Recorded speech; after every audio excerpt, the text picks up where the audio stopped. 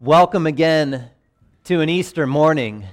Welcome once again to a day where we celebrate the risen Christ, because he is risen. He is risen indeed. Alleluia. But you heard what the disciples even thought. The women came back from the tomb with this wonderful, glorious news that the tomb was empty, and they said, baloney. Okay, they said this sounds like idle tales, but it carries about the same weight. They said, that doesn't make sense. There's no way that could have happened. Not long ago, Michelle and I came across a book. It's a great book. It's a full collection of Grimm's fairy tales. We start laughing. I wasn't even there yet. No, but it's this collection of fairy tales, and it's wonderful. Some are many pages long, some are 3 paragraphs long, and every now and then I'll crack it open, and I'll read, and I'll get to the last word, the end of the story, and Michelle looks up and says, what? That's it? That's how it ends? Like there's nothing there. It's empty. It makes absolutely no sense. And I said, I didn't write it. I was just reading it to you. And then we go on to the next one and try and find another one. But it's the idea of stories that are words strung together in sentences, but there's no meat there. There's no sustenance there. There's sometimes not even a lesson to pull from it there. And then I started to think of other times that we hear these kind of empty phrases and empty stories. And then I started to think of 5th graders. And not that their stories are empty, but the question that they ask. And it starts around 4th, 5th grade, and it goes on into high school and then into college. And really any skeptic's mind, what if? Well, what if? What if clouds were made of cotton candy? What if the moon really was made of cheese? What if God is some grilled cheese god that is just smart enough to stay outside of our furthest visible way of looking through a telescope, so there's no real verifiable truth, but we just kind of blindly believe that something is out there? What if? And these are the questions that roll through our mind quite often. What if? I mean, what if all that Christ said he was going to do didn't happen? Would you still believe? Now, we want to be very pious and say, yes, of course I would still believe. But then we're not quite listening to what Paul wrote, too. Because Paul wrote, he said, if in this life only we have benefit in Christ, then we're of most men most pitiful. If Christ was only a teacher, then what's the point? There's a lot of good teachers out there. If Christ was just a leader, then again, what's the point? I mean, there's a lot of good leaders out there. If Christ died and stayed dead, what's the point? People have been doing that since Adam. And so we hear Paul say that it's not a blind faith that he follows. He says, if you can prove to me that Christ is not risen from the dead, I'll throw in the towel. That's it. It's over. If you can show me the fact that Christ isn't who he said he is and who he claims to be as the Son of God, so be it. We'll follow somebody else. Eat, drink, be merry, for tomorrow we die, just like everybody.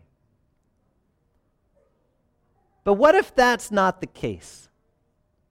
What if what Christ said is actually true? What if what Christ did actually happened? What if history is actually history and they're real events? What if all of that actually took place?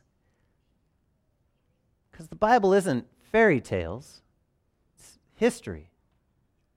The Bible isn't just a collection of niceties and words strung together, it's actual stuff. It's where God has had his hand in the lives of men to make himself revealed to his own creation. What if what the women said coming back from the tomb was true?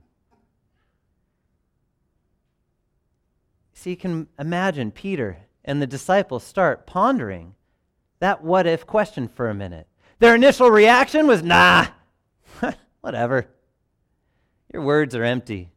Idle tales. coming back just hopeful women from the tomb that were going to go and, take care of a body, but maybe your emotions got the better of you and you're just back trying to raise our hopes up. But no. It got enough of Peter and John to run from where they were hidden behind locked doors for fear of being crucified, to run from the comfort of their upper room, the comfort of their place where they were all gathered together in safety, to run across town, to run outside the city walls, to run to where Joseph of Arimathea's tomb was and where they had laid Christ down, where they had sealed a tomb, where there was a rock rolled in the way, where there was a Roman guard and soldiers, where there were already rumors going around about the disciples stealing the body because the Pharisees had put those rumors out into the town to say, hey, just in case it disappears, let's start this story. But what'd they find? Well, they found an empty tomb. They found linen cloths, not just strewn about, but folded, set in place, which is beautiful if you think about it. I want you to think of going to dinner somewhere. When you're done with dinner, what do you do with your napkin? Oftentimes, you just kind of throw it up on the plate. Now, if you're walking away from the meal, but you intend to come back, what do? Well, oftentimes, you fold it and you put it in your seat. Or you fold it nicely and you put it to the side. A way for a server to walk by and say, oh, they're coming back. What did Peter and John find? Well, they found things in order, set to the side. The master is coming back. You see, he had risen with purpose. He had risen with intentionality. He had risen, and then he goes to see the disciples and talk with them, and eat with them, and walk with them, and live with them. And he comes back and he says, my peace that I have now made before God is yours. Receive the peace as I breathe it over you, and walk with you, and teach you, and guide you, and send you to be my witnesses, to send you out into the world to be a first-hand witness, an account given so that people would believe. It's not a what if, it's a what is. What is? What did happen? What actually took place? What actually took place was Christ is risen like he said he would rise. The women's words were true and valid. And Christ stood amongst their presence, not in some spiritual form, but in physical fullness. A perfected body still bearing the marks of the cross upon it as he ate fish with them, as he walked with them, and as he guided them. And then he appeared to over 500 at the same time. How's that work? Doesn't matter. It's what happened.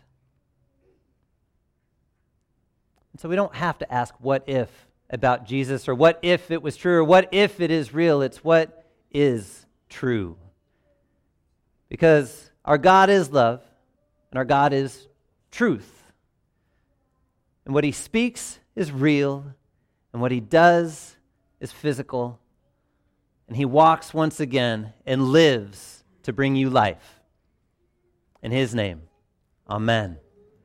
Would you please rise as we sing? And for any that might have children in the nursery, it's a great time to bring them back in.